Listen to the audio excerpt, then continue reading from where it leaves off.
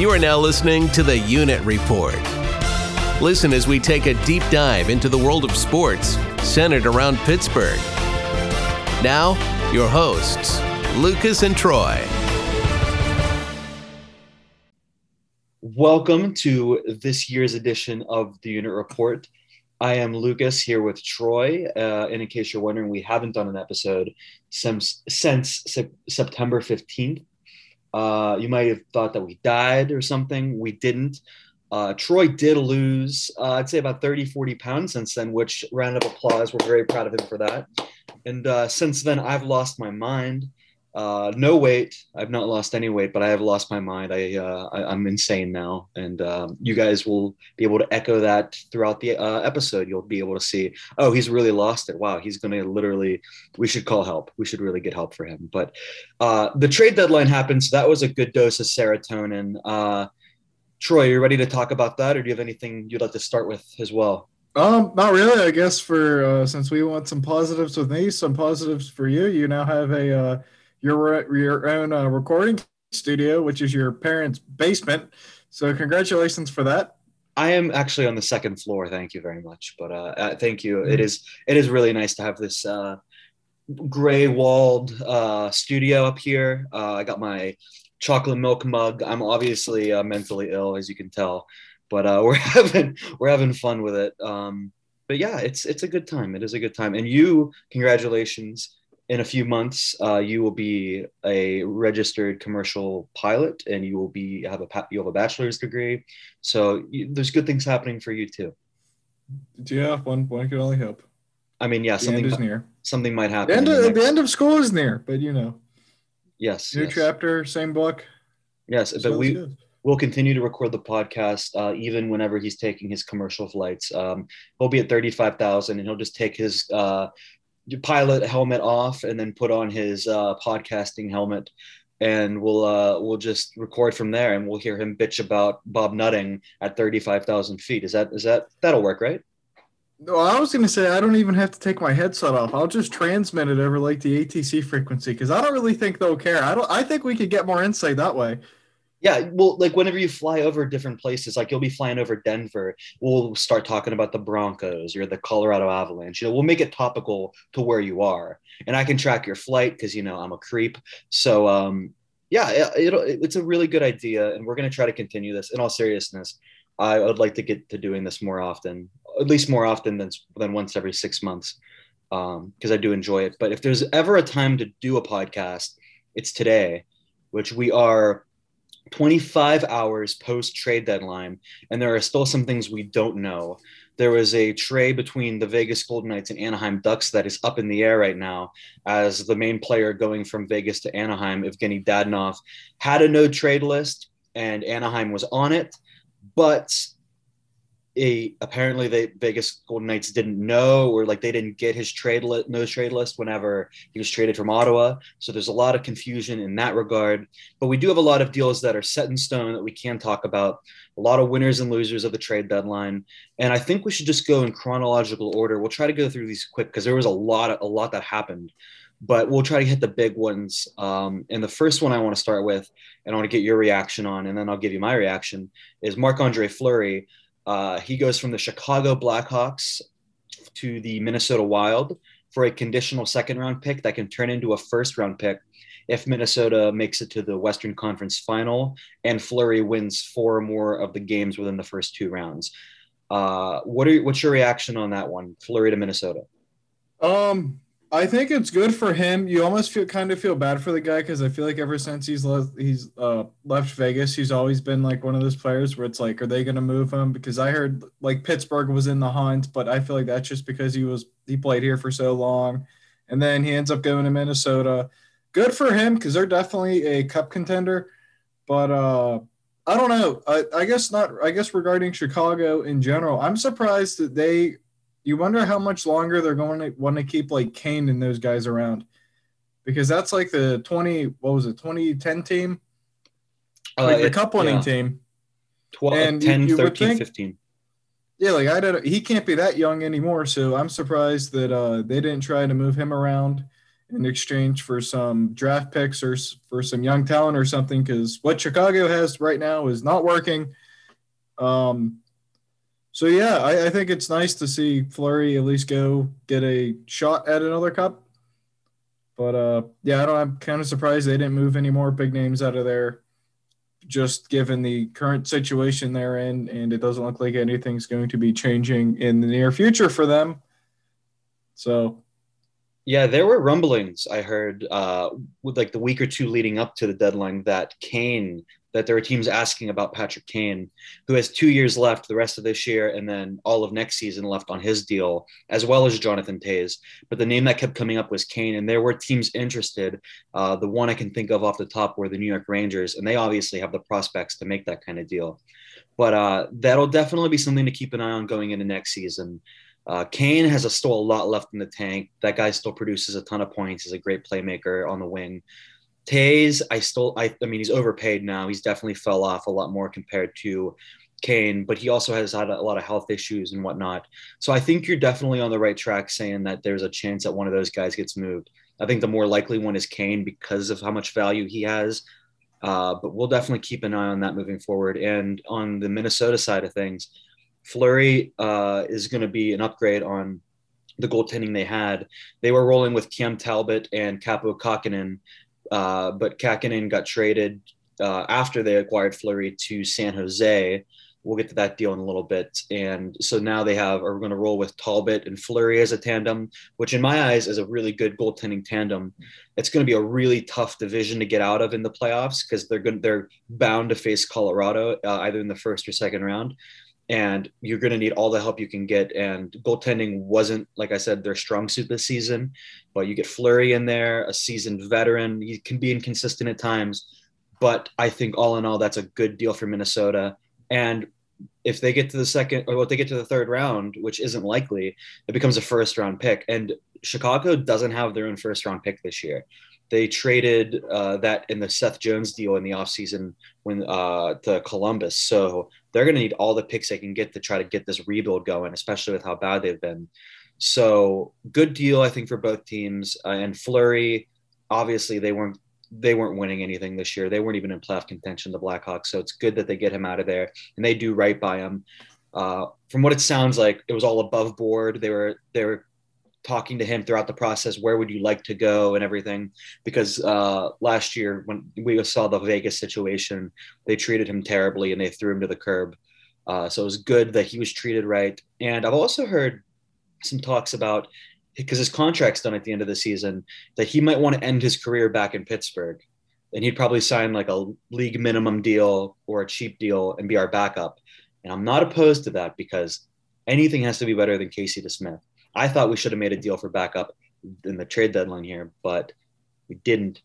And now we have to roll with Casey DeSmith. I don't know how you feel about that, but I don't know, because I think Fleury's only 37. He's 37, I think. Yeah. Something like that. I don't know. I mean, you still see him on highlight reels from time to time. So I don't know that he would be fully ready to accept the backup role, because we're, at least now in Minnesota, it's sort of you can go with either or, because you do have him. So I don't know if he would. I don't know. I feel like it's kind of early for him.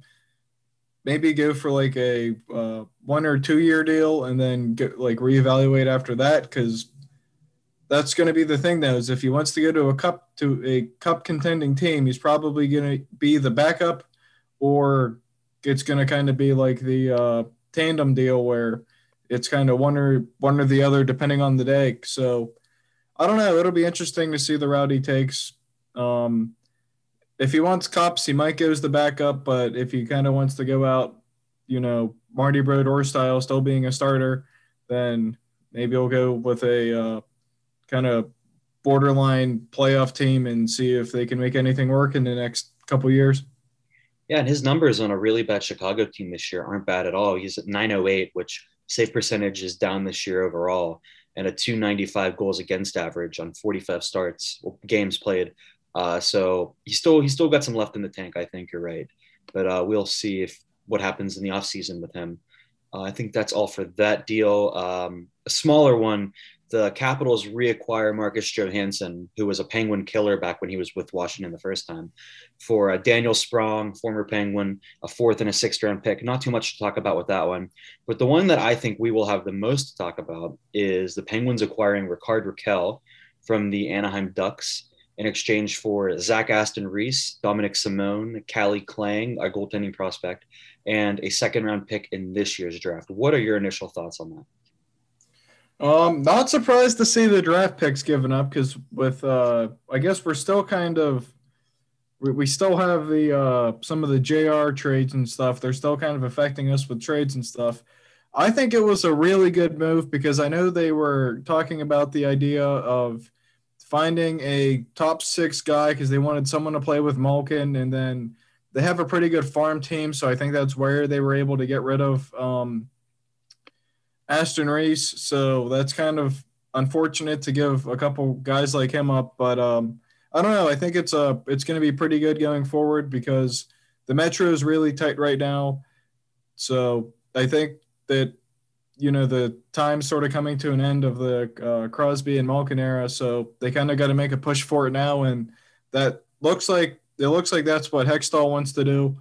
And I think that's probably putting the right foot forward with kind of the win now mentality, because inevitably, probably 4 or 5 years from now, we know a rebuild's coming.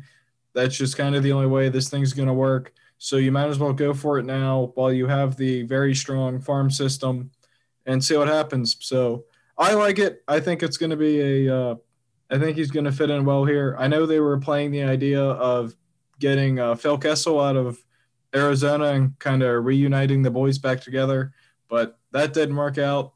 But, a lot of things aren't working out in Arizona right now, but that's besides the fact. But I like it. I think it was a pretty fair trade for both ends. So, yeah.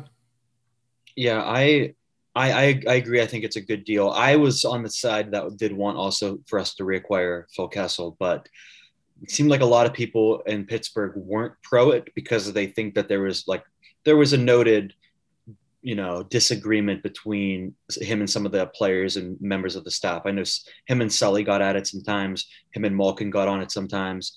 So there was definitely some people that weren't on board with bringing Phil back. But Rickard Rakell is a good player. He has scored 30 goals two times throughout his career. His numbers have dropped off the past 3-4 seasons. But if you look at the Anaheim Ducks, as a team, they've fell off in the past 4 or 5 seasons. He's about a half a point a game right now, 28 points in 51 games of the season. Like you said, they wanted someone to put on that Malkin wing. And there was a hole, especially if you look at the injuries we have now with a Zucker being out. There's been a hole on the wing that they definitely need to fill because they've been playing guys like Dayton Heinen in the top 6, and that's just not a top 6 winger, especially not on a playoff or cup winning team.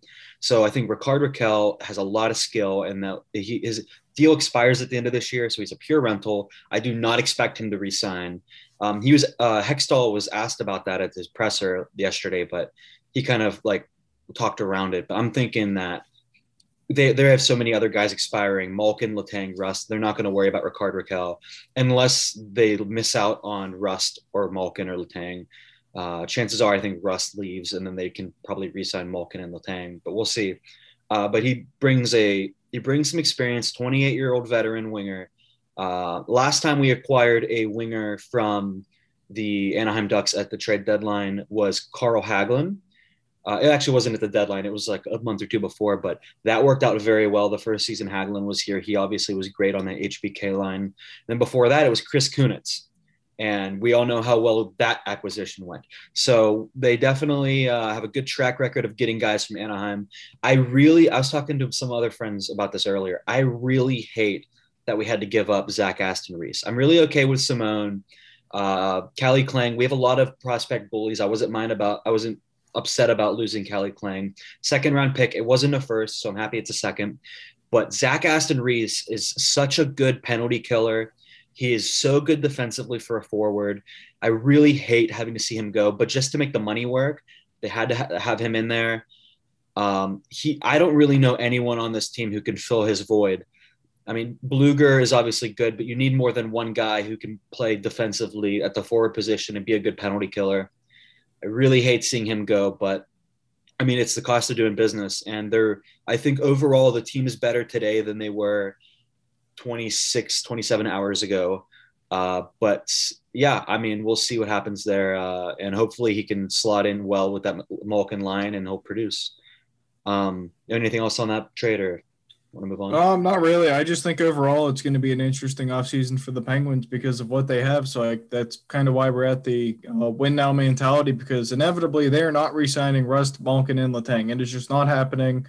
I don't think Malkin has lived up to, I think he's making what, 10.5? 9.5. 9.5. I don't think he's quite lived up to those levels, but I don't know that he's going to want to take a pay cut because I heard he's also played with the idea of going over and playing for the KHL and ending it here. So we'll see, because I know Ovechkin brought that up, but then with everything going on, I don't know how that's going to work out. But I mean, if we're being honest, if that happened, that wouldn't be like the end of the world, because then at least you wouldn't have to play against him. But I just don't see that happening yet.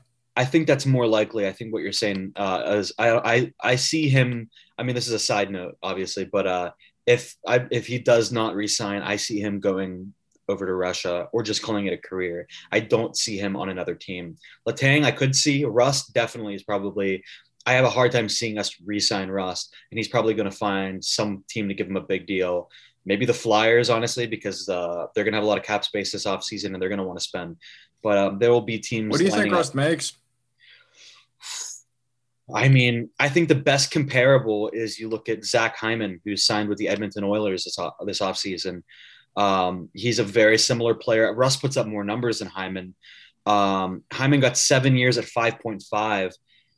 You got to say, I think he's looking in the 6 range. I was going to say 6.5, 6.75 maybe, but he's going to get a long-term deal because he's that same age that I think that Hyman was when he signed his deal. Let me make sure. Yeah, Russ is 29. He's going to want a long-term deal, and I really have a hard time seeing him stay. And if you're the Penguins, if he doesn't stay, you can't re-sign Rakell maybe. I mean, depending on how well he plays, you better hope that Kasperi Kapanen can figure something out, because he's been terrible this season, and you gave up a ton of assets to get him, and he is good. He's going to need to slot in that winger spot. He's going to have to move up the lineup and become that Brian Rust type. Like, I don't know it's after the season that looks a little bleak for the Penguins. They always end up figuring something out. But I mean, with all these contracts that are due and the guys that potentially are going to be gone, it's a tough look. It is a tough look for the Penguins. I don't know how you feel, but I'm not confident after this season. I think that's why they went for it.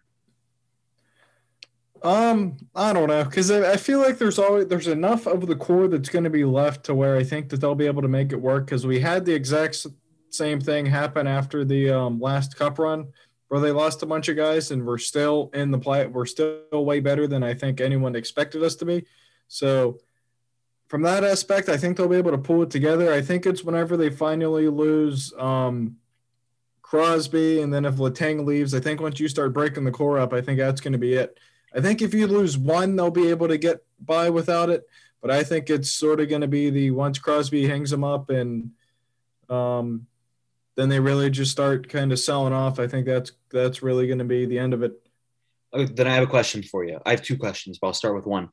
Of the 3 big guys that are going to be unrestricted free agents at the end of the season, of Malkin, Rust, and Letang, which one are you most okay with letting go?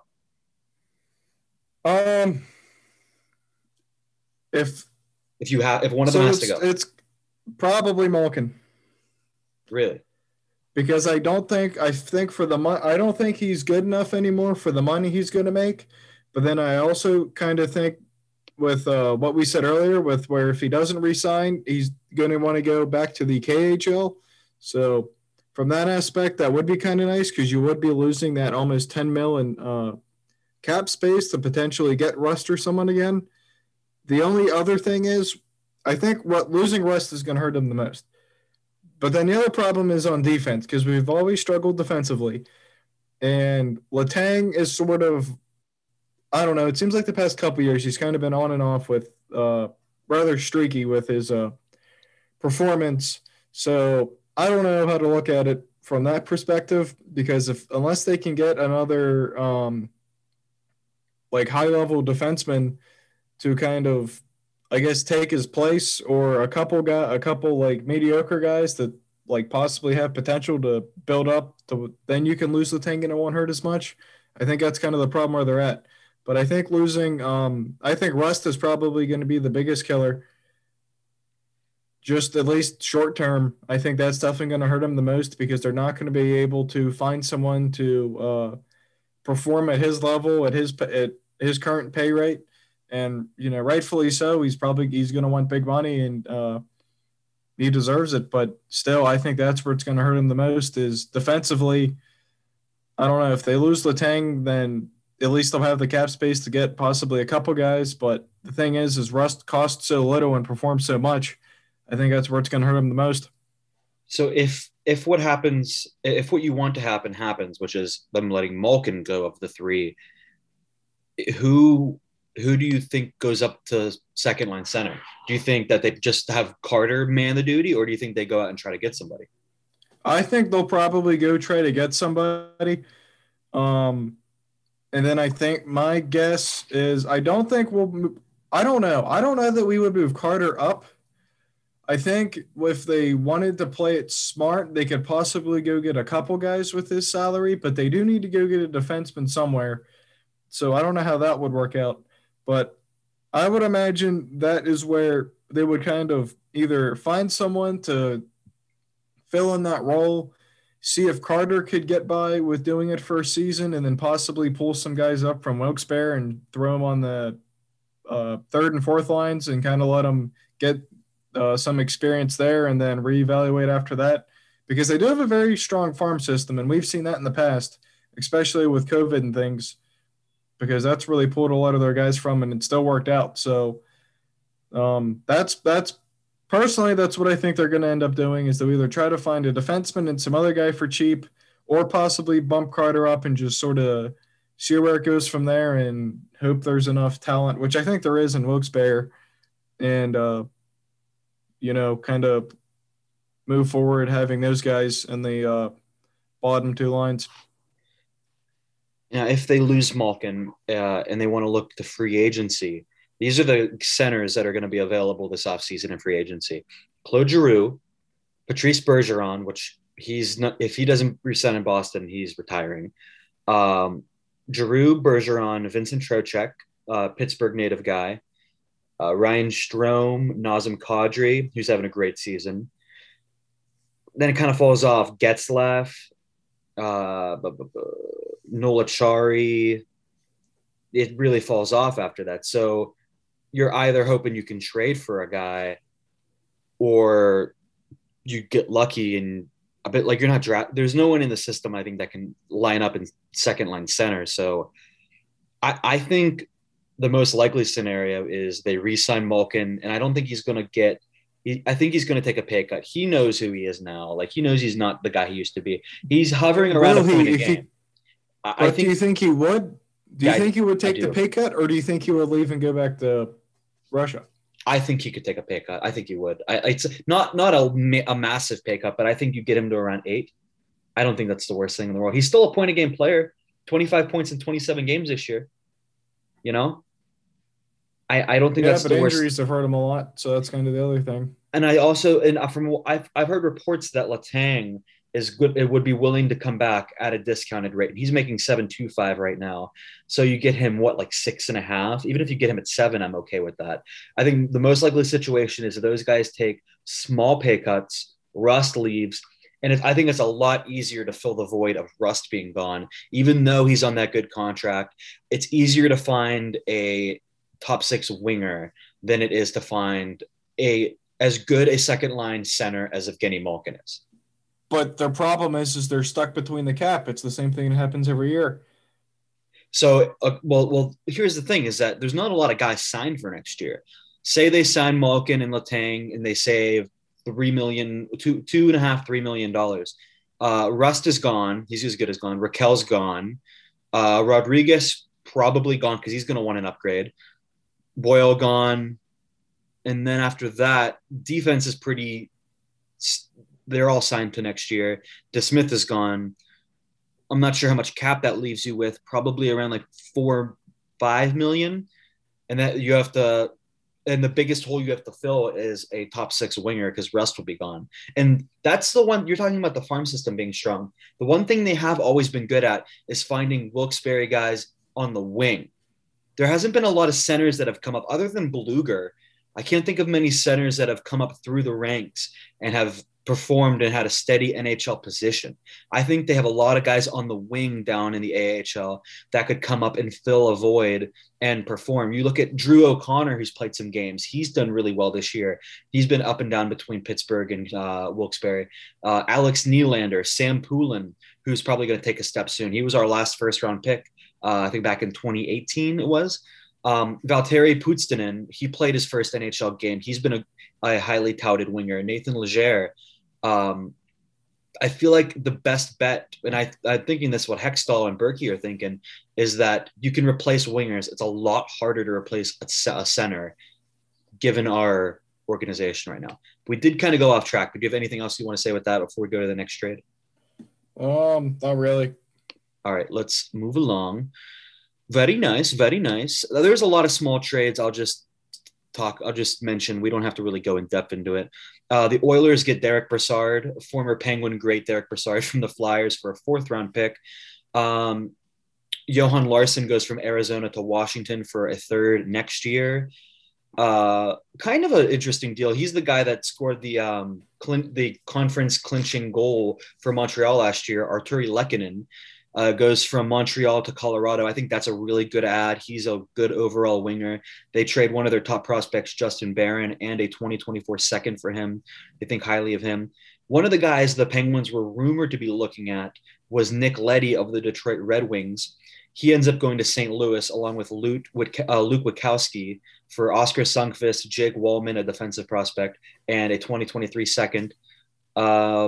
Justin Braun goes from Philadelphia to the Rangers for a 2023 third. Brett Kulak goes from the Canadiens to the Oilers for William Lagesson, a 2nd and a 7th. Not a ton there. Mason Appleton, who was acquired in the expansion draft from Winnipeg to Seattle, goes back to Winnipeg for a 4th.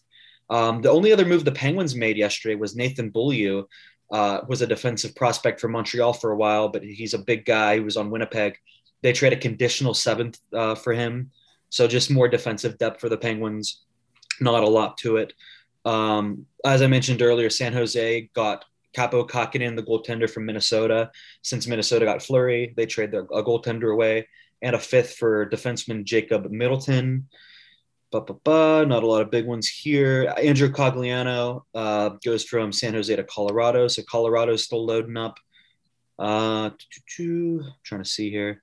Andrew Kopp goes from Winnipeg to the Rangers for a couple 2nd-round picks and a prospect, Morgan Barron. Not a ton of big ones, really. Max Domi, he goes to Carolina from Columbus. And there's some from the days before. Mark Giordano, the captain of the Seattle Kraken, goes from Seattle to Toronto, along with Colin Blackwell for 2 seconds and a 3rd. Was there any other deal that really caught your eye here? Giroux. Not really. I know there were a lot of moves. I think they said this was the year where there were the most moves made on one single day, I think, in history. I believe that. What do you think about the Giroux deal? Giroux going from Philadelphia to Florida. I think everyone kind of saw him leaving. I know Florida, I think, was kind of his number one. He played his 1,000th game in Philly, and then that was kind of it. So that was kind of that was kind of a weird moment because you're celebrating your 1,000th game, and then it's the last time you'll set foot on that ice, at least for the home team. So I think it's interesting. It's very strange. It still is seeing Florida at the very top because, like, even if you look at, like, 5 years ago, they were, like, down there in terms of standings in the league. So it's pretty good for them. It's still kind of sad to think that, like, you look at like their home game attendance and it's still like pretty bad. They're doing better. I mean, they're doing better. It's better than it has been, but I'm just saying for being number one in the Atlantic by like several games, I don't know. Yeah, there's a lot of teams that are doing a lot worse though this year. Like it's kind of sad, but attendance all around the league is down. Yeah, but then you still have like COVID as the factor, so that's always going to kind of be like the asterisk for the last like I guess 3 years.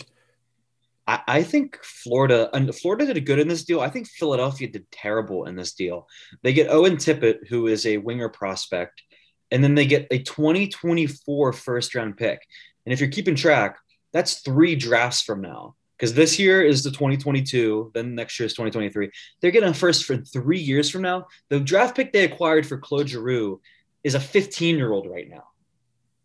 And then if you look around, like if you look at the team that Philly has right now, things are bleak in Philadelphia. They do not have a good roster. That's what I was going to say. Is like they don't have a reason. They didn't have a reason to keep them around. I mean, but they could have got more for him, is what I'm trying to say.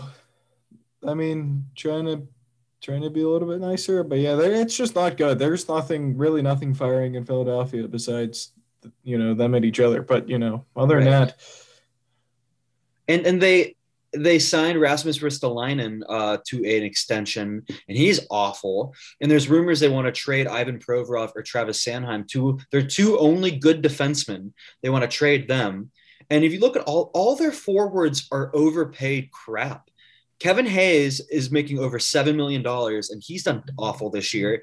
James Van Riemsdyk is making $7 million for the next 2 seasons. He hasn't produced like as well.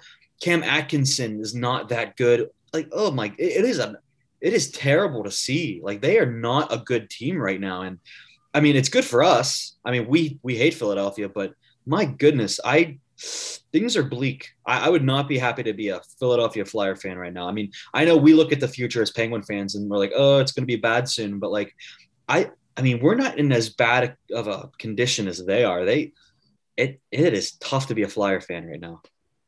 It is. From what it looks like right now is it looks like the playoffs are mostly set for the Metro. I mean, you have Washington that's in the number 2 wild card spot, but right behind them is Columbus, and that is a 13-point difference, something like that. The East is set. The East, other than like seeding of like who's going where and who's playing who, the top 8 teams in the East is set. It's going to be like you were talking about: Carolina, New York, Rangers, Pittsburgh, Florida, Tampa, Toronto, Boston, Washington, and there's a big divide. And then it's Columbus, Islanders, blah blah blah, everything else. So we're set in the East. Who would you prefer the Penguins to play in the first round? The Rangers, Carolina, or Washington? God, not Washington. That just historically doesn't go very well. Well, they're statistically the worst one right now. They are statistically the worst, but I feel like pound for pound, they're the one that's going to hurt the most. Okay, then it's Carolina or the Rangers. I don't know who I'd want between those 2. I don't know. Probably a coin flip. Maybe the Rangers. But look at their goaltending. Igor Shesterkin is having the best goaltending season in like history. That's going to suck. Especially if Jari flops again in the first round. Yeah, but offensively, they're kind of weak. So that's where it might.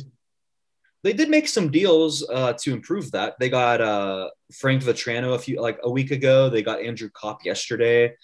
See, that's the thing is like Carolina and New York and the Rangers are like the exact opposite teams. Carolina's good at everything, Rangers are, but goaltending for the most part. Yeah, and that's kind of the thing. Well, Freddie Anderson's been really good for them this year too, so they've had a good goaltending actually. I just think the Rangers, and then my guess is after a couple games, they'll probably figure out some way to beat the goaltending and go with it from there. Maybe like the Tristan Jarry high glove side type thing, but Yeah, so you're thinking it's going to be Pittsburgh, New York, and you have us. I'm not saying I'm not predicting them. I'm just saying I'd rather probably face New York than anybody. I don't want to face Washington as much as that hurts because I feel like they're just – it just seems like every time, even if we beat them, they just seem absolutely dead in like the next round after that. No, you're right. Yeah, I hear you.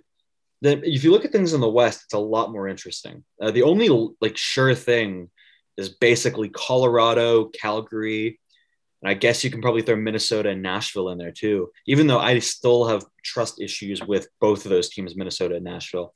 But Vegas is falling out of a spot. They have 4 games in hand and are 1 point up in a wild card, in the last wild card position on Dallas. So Dallas just needs to make up 1 point in 4 games, and then Vegas is out and Dallas is in. So Vegas is really falling off. St. Louis is in there. Edmonton, LA are both in playoff spots. I don't know if I trust them that much. It is such a crapshoot in the East. Like in the West. The East is so solid and the West is so just like anyone can win because they're all kind of crap other than Colorado and Calgary. Yeah, I'm looking at it now, and it's kind of the same thing. It's very much you have a couple very like powerful teams, but then it's just I feel like this is kind of how it happens every year. Not to like sound like that, but I feel like this is kind of always how it happens. Where the East is always like loaded, and then it always kind of ends up like this. I mean, I think it's weird. But if you look at the spread, but I feel like it's definitely a lot easier to be a worse team in the West, though, because it's closer out there. If you look at wild card, like for that second spot, there's arguably like 6 teams in that hunt right now with Vegas. It's Vegas, Dallas, Winnipeg, Vancouver, even Anaheim. I think you could throw in there. Yeah, they're all right there. And that's kind of scary if you're like looking at it from that perspective. But I don't know. Even like the Pacific's pretty rough. Like if you threw them in the East, they're not even in a wild card spot. So, and they're number 2 in the division. So I don't know. Oh yeah, you're right. I didn't even like notice that. Yeah. Speaking of the Western Conference, so the beloved Coyotes have finally resolved their arena disputes after all of these years of saying that they might leave Arizona, blah, blah, blah, blah, blah. They have finally come up with a viable solution for, I think it's the next 3 years. Something like that. Yeah. Well, it's contingent on them getting a deal of their own, like of getting their own arena. But they're now moving yet again. We went from Phoenix to Glendale. Now we're going from Glendale to, is it Tempe? Arizona State, I think, is in Tempe. How do you say this? Tempe. It is. Okay. They're now going to play at the new ASU, Arizona State University, college hockey stadium. And I believe it seats 3,500? 5,000? Okay. I think the initial was 5,000, but it's somewhere around the 3,500. When it's that little, does it matter? Like 3,500, 5,000, like Jesus. Will they sell out every game? You know what? We'll even be nice and give them the 5,000 seats. I don't think they wouldn't sell out because of like they can't get 5,000 fans. I think that they might not sell out because there's so little seats, the prices are going to be high. You know, besides that point, like they can get 5,000. How is the NHL letting this happen? Is the part I don't understand. Because the NHL, in the worst way, wants to keep a team in Arizona, and this is the only way it can happen. That's why. But like, I don't know. Can you make the same argument for Florida, where like Florida's actually doing well, and it seems like they just simply don't care? I think with Arizona, well, the reason that the NHL has pushed so hard all these years to keep a team in Arizona is because of the TV deals. And part of the deal is that ESPN, NBC, all the ones that had the TV deal, they need a team in that market, in the Phoenix market, in order to make it profitable. Because Phoenix is like the 6th largest city in America, population-wise, 6 or 7, something like that. So it's a huge market. And it sucks. It's really terrible. I can't imagine like how terrible it's going to be for the players who've worked their entire lives to become NHL pros, to play in an arena that's smaller than most of the ones that they played in junior.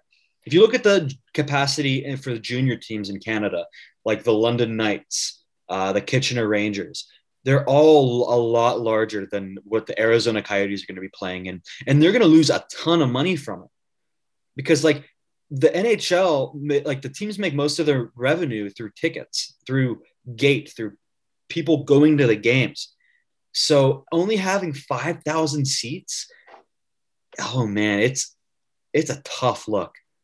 I don't know how, but like I said, this is all the only way that this plan goes through is if the city council of Tempe approves of Arizona's arena deal to build their own arena. So once they get that approved and they start building an arena, then they can use ASUs as a temporary home for the next 2-3 seasons until their own arena is built. But if that doesn't get approved, which I haven't heard if that actually got approved officially or not, then they might be on their way to Houston. I honestly do not know. I have to look into that. See about the Tempe arena deal. Let me see. We're buying time. March 3rd, there was an article that came out that said the vote hadn't happened yet, but this is a subscription-based website, so I can't see it. But yeah, we're definitely going to keep an eye on that. I don't know if you saw the renderings for the possible new arena, not the ASU one, but the one that would end up being their own arena.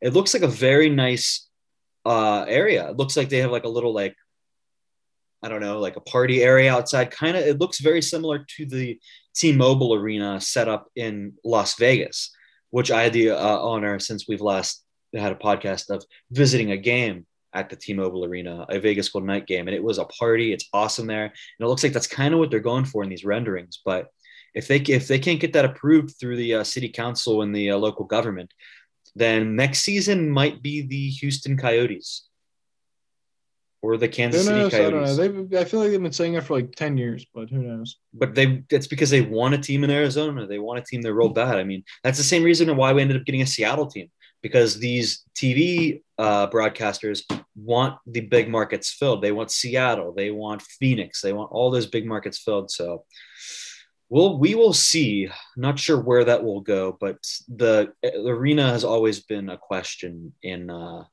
Arizona. But yeah, all in all, trade deadline's passed. Teams are set. Do you want to make any predictions or anything, or like who you want to say the winners and losers of this deadline were? Who do you think is better today than they were yesterday? Probably the Penguins and the Panthers. Well, the Panthers made a lot of big deals, yeah. So the Panthers made a lot of moves. They did end up getting Giroux for nothing, and they were already at the top, so I think that's going to kind of help them pull farther apart. The Penguins, just because they finally found that another top 6 forward. For losers, I don't really know if anyone that's stands out, to be honest with you. I think Philadelphia just did horrible. I think Philadelphia did. They did it awful. Yeah, but it's not like it's going to throw them apart. Maybe, I don't know. Maybe possibly Vegas I would throw in there, because they're kind of on the fringe of the playoffs, and they didn't really bring in anything that's huge. Yeah, I can see that. Other than that, I don't know. I feel like there are definitely more winners than losers, because it seems like most of the teams that sold off, they weren't really in it anyway. It's sort of like what Detroit did a couple years ago. It's funny you mentioned the Florida being a winner, because I agree with you. They also got Ben Sherratt earlier in the week, which I think was an overpay. They paid a first for him and I think a prospect as well. But you look at goals for in the league, first place right now are the Florida Panthers, and they have 10 more than any other team. They have 254 first place, and they added Claude Giroux. So they are full offense, full steam ahead. They're going to be a fun team to watch moving forward. I think they did well, especially in that Giroux deal. I think they fleeced Philadelphia. Pittsburgh, I think, also did well. Colorado, who is 5 points up on second place in the league. They have 95 points literally at the deadline. I think they did really well. They made a lot of good depth pieces, like Cogliano, like Arturi Lehkonen. I like them, what they did a lot. Um, like I said before, I think the team that did the worst was the Philadelphia Flyers. They traded their captain away, who was on an expiring deal, for a 2024 first round pick. And that I can't get over how bad that looks. That's a terrible look for a team that needs picks, they need to rebuild. And they just did awful. And one more team I want to mention before we go is I think did good was Chicago. They traded Brandon Hagel a couple days ago for 2 first-round picks and 2 younger players. I think that's a huge deal for them. They're recouping picks. And then also getting a conditional second, possibly a first for Fleury, I think is a great deal for them. They weren't going to re-sign him. He wasn't providing anything. Honestly, I think trading him away, they're going to do worse. And they're probably going to tank a little bit here for a better pick. Because if it's top 2, they keep their first round pick. But if it's anything after the top 2, it goes to Columbus through the Seth Jones deal. So maybe they're trying to tank a little bit, and maybe they'll get their first round pick back and it'll defer to next year. But I think they did a good job this deadline recouping some assets. And we'll see from there. I'm sure we'll make more like playoff predictions and whatnot as it gets closer. But yeah, I think we got to get a little bit closer to start. We have to at least see how these teams fit with their new homes. So definitely, all these new players and yeah, I'd like you, because you're the baseball guy here. I'd like you to segue us into baseball, and you got a little thing for us. Moving on to So moving on to the MLB, we had yet another lockout.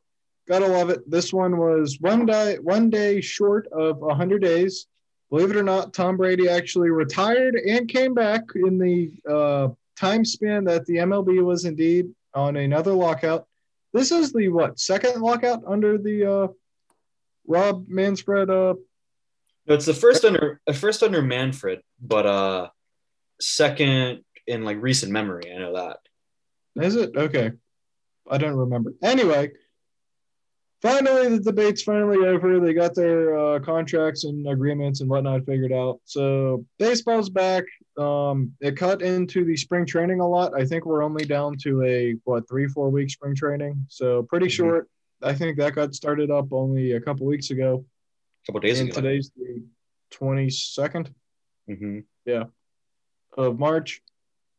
Basically, we're going to have the exact same season, 162 games, back to, I guess, pre-COVID for the 2022 season. And the home opener will be April 7th.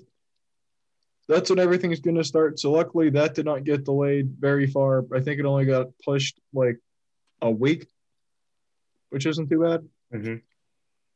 We do have a couple rule changes, as we've had every year, with the introduction of the pitch count, or the pitch clock, and everything else to try to, end quote, speed the game up. But, I think they've been doing studies on that, and I don't know how well that has really worked. But basically, for the 2022 season, we now finally have a designated hitter across both the AL and NL, finally, after, I think, having even more recently as, I guess, everything – I think this is even outside of baseball, where players have become more vocal about, like things outside of sports, and then seeing pitchers that, they obviously don't put time into hitting. There's one in particular, but he has a couple issues still going on, I think. But anyway, we finally no longer have to deal with watching the pitcher hit anymore. Thank God, because I don't know of anyone that enjoyed that, at least in the modern era. So that's finally gone. The postseason has been expanded to 12 teams, so that could make that kind of interesting. Not if you're a Pirates fan, because, why they could, honestly, to hell with it, they could make it, 24 teams, and it still wouldn't matter. So from that perspective, it doesn't make a difference. It's funny you say that, because I actually, in all seriousness, disagree with that. I think that I don't think the NL is that strong this year. I don't think they're going to make the playoffs, but I think that you're going to see some meaningful games in August and September. Oh yeah, no, don't get me wrong. They'll go on their 2-week hot streak where they'll win 6-7 games in a row, and they look like they're coming along. And then the end of July will come down. They'll reach that point, and then they'll just fall flat on their face, and that'll be the end of that. And it'll just be a slow, steady, very painful, decline and inevitable death until, next season comes around and everyone's all, happy thinking something's changed, only to realize it's been the same, same torch that gets lit every year, for lack of more appropriate and better terms. That's currently where we're at. I do disagree with that. I do think that there is a shot. There is a world that exists where the Pirates are competitive this year.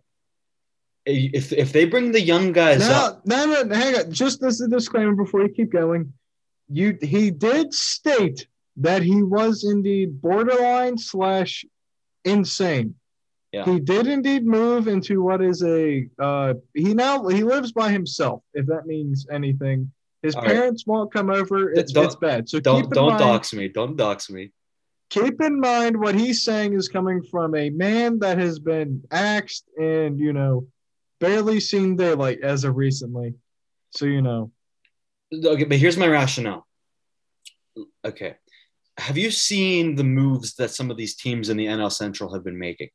There's been a lot of moves, yes. The Reds sold off every good asset they had other than Joey Votto and Luis Castillo, their starting pitcher. So other than that, the Reds are going to be bad this year. They looked better. They were improving last year. Something happened. Maybe it's because the Bengals got to the Super Bowl. I don't know what the deal was, but they're going to be bad this year. The Cubs, I think, have decreased and have gotten worse as well. The Brewers are going to win the division. They're going to win the division, and they are the best team in the division, bar none. The Cardinals are always a tweener. I don't believe in them as much as a lot of other people would do. I think that it is not impossible. I don't think they're going to make the playoffs. I don't even know if they're going to get close to 500. But I do think that the Pirates are the third best team in this division. The Reds are not better than the Pirates. Especially, this is all contingent on the Pirates bringing up their young guys and having them for the full season. I'm talking about O'Neal Cruz, who, if you've seen in spring training, has been crushing it. If you've seen Contreras, the young pitcher, he's been killing it in spring training too. If they bring these young guys up and let them play the full season, the Pirates are not the worst team in this division. They're not. Sure. Moving on. Continuing our we'll see. Postseason rules, they finally, not finally. They got rid of the second base, starting a man on second base in extra innings. I think I was only around for, 2 or 3 seasons? Yeah, that's terrible. That's gone. That was stupid. That ended.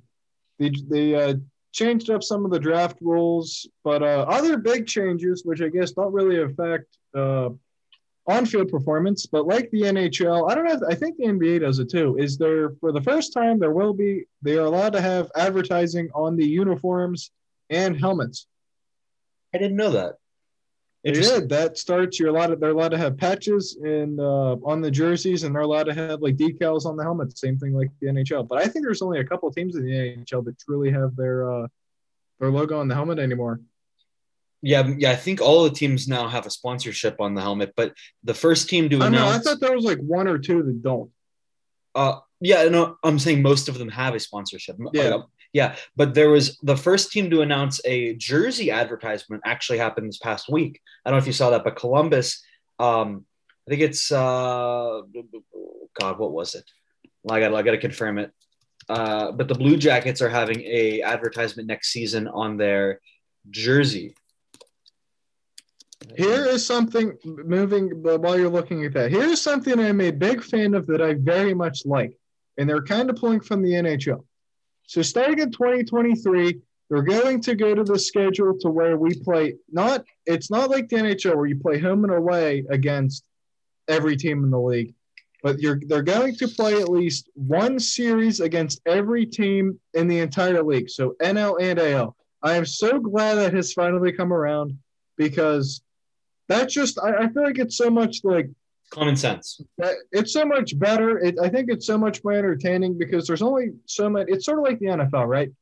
I hate their schedule, but whenever you only play 16 games, I guess it's whatever. But it's they'll play their in-division teams, now. At least twice? They play their division teams twice every year, yeah. Okay, and then you look at that. How many teams are they playing outside their division? It's what, 6? Something like that? 17. So they're playing 11 games outside of their division. Because there's Oh, 17, really smart. there's 17 games. Yes, but So 17 minus 6 is 11. yeah, something like that. No, that's right. I can't math. But anyway. The Blue Jacket sponsor real quick is Safe Light Repair. Safe Light Repair, Safe Light Repair. No. Anyway. There you go. Yeah, so we finally are playing. We finally have adopted that schedule. Thank God. That needed to happen a very long time ago. Can I say something? There's nothing but hang on before I there's nothing better than seeing PNC Park absolutely filled with Yankees fans. There's nothing better than it. It happens like once every 3 years, and it is like a freaking home game for the Yankees because those people are like religious over there with that team. This is a rule that should have been instituted a long time ago. And here's my reasoning for it. The MLB and baseball has such a hard time marketing their superstars. And this is a well-known fact that the average American, if Mike Trout walked into a room with them, they would have no idea who he is. They'd have no idea other than the fact that there's this jacked dude that walked into the room. They wouldn't know who Mike Trout is. Pirate fans get a chance to see Mike Trout but in the old rules, once every 3 years, 4 years? That's crazy to me. Now you're introducing superstars to the entire league, to the entire country, plus Toronto, every year. Mike Trout will come to PNC Park. I don't know if you said it's not going to be a home and away. It's going to be one or the other, but they will indeed have to face Mike Trout at least once and every other team. So they'll be facing Mike Trout and Shohei Ohtani, for example, every year, and then they'll come to PNC Park every other year. So you'll see Vlad Guerrero Jr., all the superstars Toronto has. You'll see all the Yankees, the Red Sox, at least once every 2 years. The Angels with Ohtani and Trout. You need to have the young fans see these players play in person. The fact that the Pirates haven't played these teams at PNC Park and haven't had Mike Trout come to town, Shohei Ohtani are the two biggest ones I can think of right now. It's insane to me how it took this long for them to think, maybe we should bring the entire league to everybody. Maybe everyone should play everybody. That's insane to me. That is crazy. Even in the NFL, I think at least every year or two, I guess every 2 or 3 years, they end up playing everyone. So it's such an easy move. It's so common sense. I don't know. But I feel strongly about it. I'm very happy that they're finally doing the right thing. I agree. It seems like baseball has always been but they're also one of the, I guess, more conservative leagues because that's just kind of how the game works. Yeah. So it kind of takes them forever to adopt anything. But I don't know. I definitely thought we definitely would have seen a schedule like this before we saw I guess sponsorships on the jerseys and whatnot. I definitely thought we would see a schedule change more than anything. But I don't know. We finally get to see it now, so that's kind of nice. I think that's about it for baseball. I guess on a side note, I will be at it is a Yankees home game, and it is in Tampa, Florida. They are playing the Pirates on the 27th at 1 o'clock. I will indeed be there. Since it's the final run in Florida, we finally managed to make it work. So some grapefruit league action. I like it. I like it a lot. Yeah, let me know. Do you know what stadium that's in? I don't know, to be honest with you, because if you look at I just bought the tickets online, but I never actually opened them. I think it's Steinbrenner Field is what it's called. Is it? I don't know I honestly don't know. Yeah, it looks like that. But that'll be a good time. So the official unit report meetup will be at Steinbrenner Field that day. Please go up to Troy and give him a big kiss on the cheek. He loves when people do that. I know you don't have a ton of time here, but I do want to really quick, since we've missed all of this. The NFL has had a lot of shuffling around that has happened. Since we last spoke, Ben Roethlisberger played his final season and retired. The Steelers now have Mitch Trubisky as their starting quarterback, but it seems like they'll try to draft one, either Malik Willis of Liberty University or Kenny Pickett of the University of Pittsburgh, which I'm on team Kenny Pickett because I'm a homer. The Tampa Bay Buccaneers lost Tom Brady and then right away got him back. So he retired and then unretired. Deshaun Watson and all his issues got traded from Houston to Cleveland. So Cleveland has a new quarterback. Matt Ryan, I think yesterday got traded from the Atlanta Falcons to the Indianapolis Colts. I'm definitely missing some. Russell Wilson went from the Seattle Seahawks to the Denver Broncos. I'm missing some, but I can't think. Let's take a look real quick because I feel like an idiot. Let me take a peek and see. Marcus Mariota, I think, signed with the Atlanta Falcons today, actually. Yeah, Devontae Adams, not a quarterback trade, but still a big trade, went from Green Bay to Las Vegas. Aaron Rodgers took the Green Bay Packers through this whole thing of will he, won't he? And he finally came back, so he is going to be playing. Khalil Mack went from the Chicago Bears to the LA Chargers, so their defense is stacked. Dallas Cowboys traded Amari Cooper to Cleveland. Carson Wentz, that was the one I was forgetting, goes from Indianapolis to the Washington Commanders, which, by the way, the last time we had a podcast, they were not called the Washington Commanders, but now they are. For better, even though it was leaked like a week before. I think that their name was leaked like a week before because they literally put up a banner, like they literally put up like I don't even know what you call it. It's like this gigantic like wall sticker they put on the inside of the arena. But the outside of it's a glass wall that faces the outside.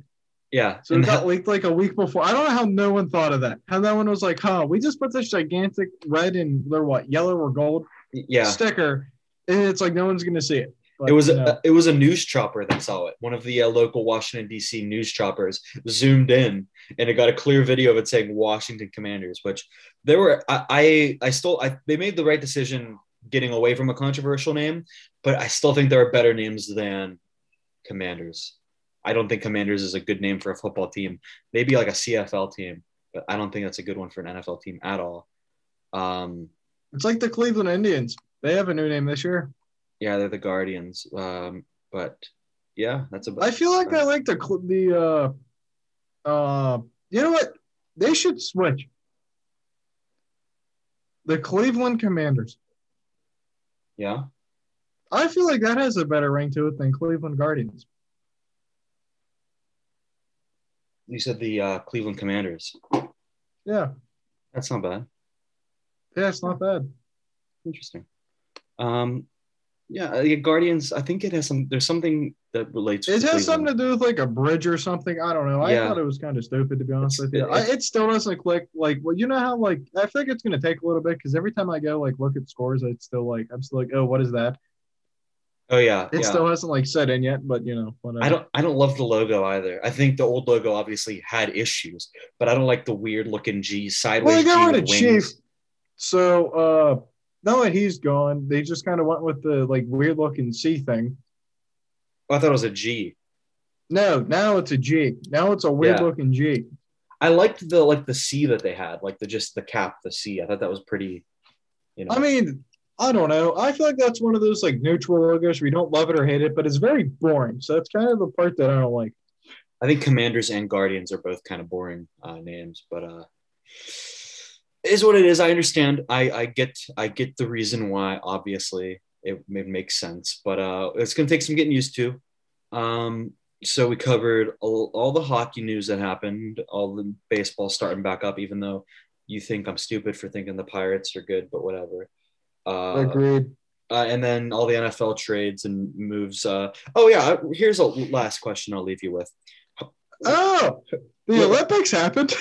Yeah, but no forgot about that. Nobody cares. Like, yeah, the Winter Olympics happened. The NHL didn't go, so it didn't count. Correct. How do you feel about Mitch Trubisky as the quarterback of the Pittsburgh Steelers this season? I don't know, because they also lost Juju, which I don't know if you brought that up. I didn't, but no, yeah, you're right, they did. Yeah, Juju's gone. He's not with the Chiefs. He just kind of slapped that up on like Twitter or something. It was like, put up like his goodbye thing. So he was like, "What's up, Chiefs?" He's gone Nation? Now. I really don't know how this is going to work out. It's going to be, if we're being honest, no matter who they throw in there, it is going to be very, very, very strange not seeing Big Ben as the quarterback. Because I know, at least since I've been alive, and you're probably in the exact same boat, like whenever someone says Steelers quarterback, like that is the only name that we associate it with. It's not like Bradshaw because we're past that era. And I know some like the older ones do, but like for us, it's Ben Roethlisberger. That is just my earliest memory. Like I can't remember a time where Ben was in the quarterback because he started halfway through the 2004 season, and I was 4. Like exactly, it's kind of odd. You think I was sitting watching football games while Tommy Maddox was the quarterback in 2003? Like my brain wasn't thinking. I probably sat there and was like goo goo gaga. I wasn't thinking. Probably.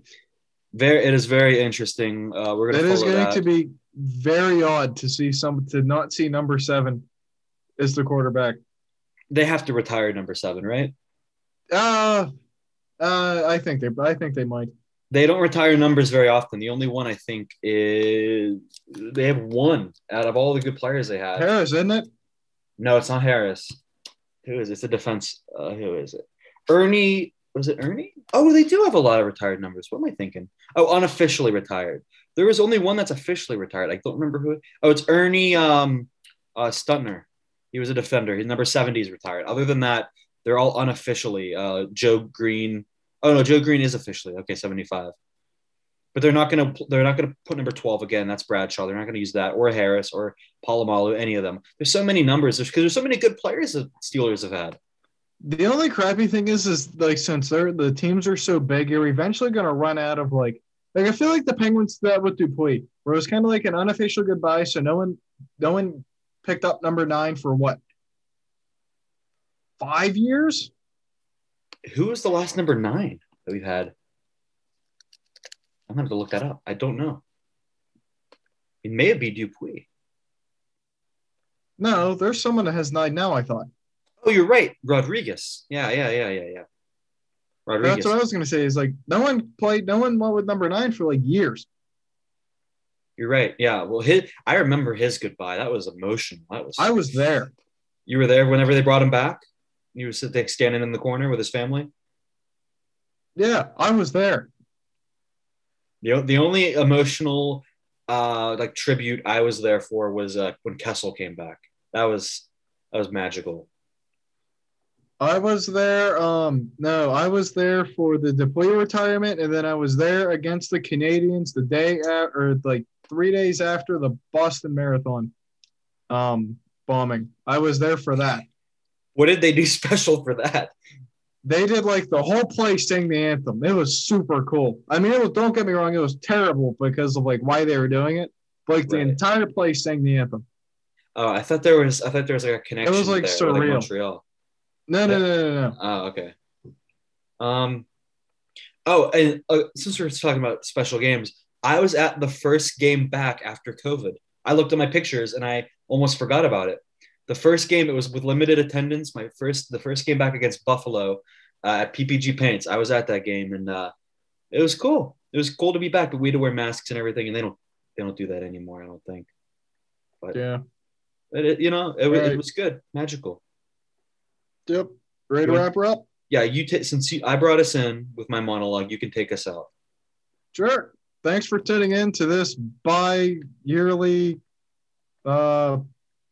episode / I don't know. I feel like not even calling it an episode. I think we should start calling them like seasons. Yeah, this was season 6. Yeah. Yeah, I'm with it. Thanks for tuning in to this episode of the Unit Report. Well, you might be back next week. We might be back in 6 months. Who knows? See you at Christmas. Follow us on Twitter at the Unit Report. Follow at Lucas Wester because he's a shameless plug and kind of likes the attention. Yep. We know. If you have any comments or concerns, if it's good feedback, you can leave it at you can give us a review on Spotify, Pandora. If it's bad feedback, put it on someone else's thing where we don't see it. Yeah, write it on like a post-it kind of all I got. Yeah, write it on like a post-it note and hang it on your fridge to where at least other people won't see it. Yeah, but, of course. We are thanks for tuning. We're also on iTunes podcast. I know because some people do listen on Apple Podcasts, iTunes, whatever. So got to plug that one too. You're right. Are you done? Are you done like shameless plugging? No, I am. Yeah, I'm good. Okay, good. All right. Thanks for tuning in and listening. too. We'll try to do this again, maybe next week, maybe months. Honestly, who knows anymore? But it's been fun, and we'll see you. Thank you for listening to this week's episode of The Unit Report. Don't forget to subscribe to us on Spotify and Apple Podcasts. And follow us on Twitter @The Unit Report.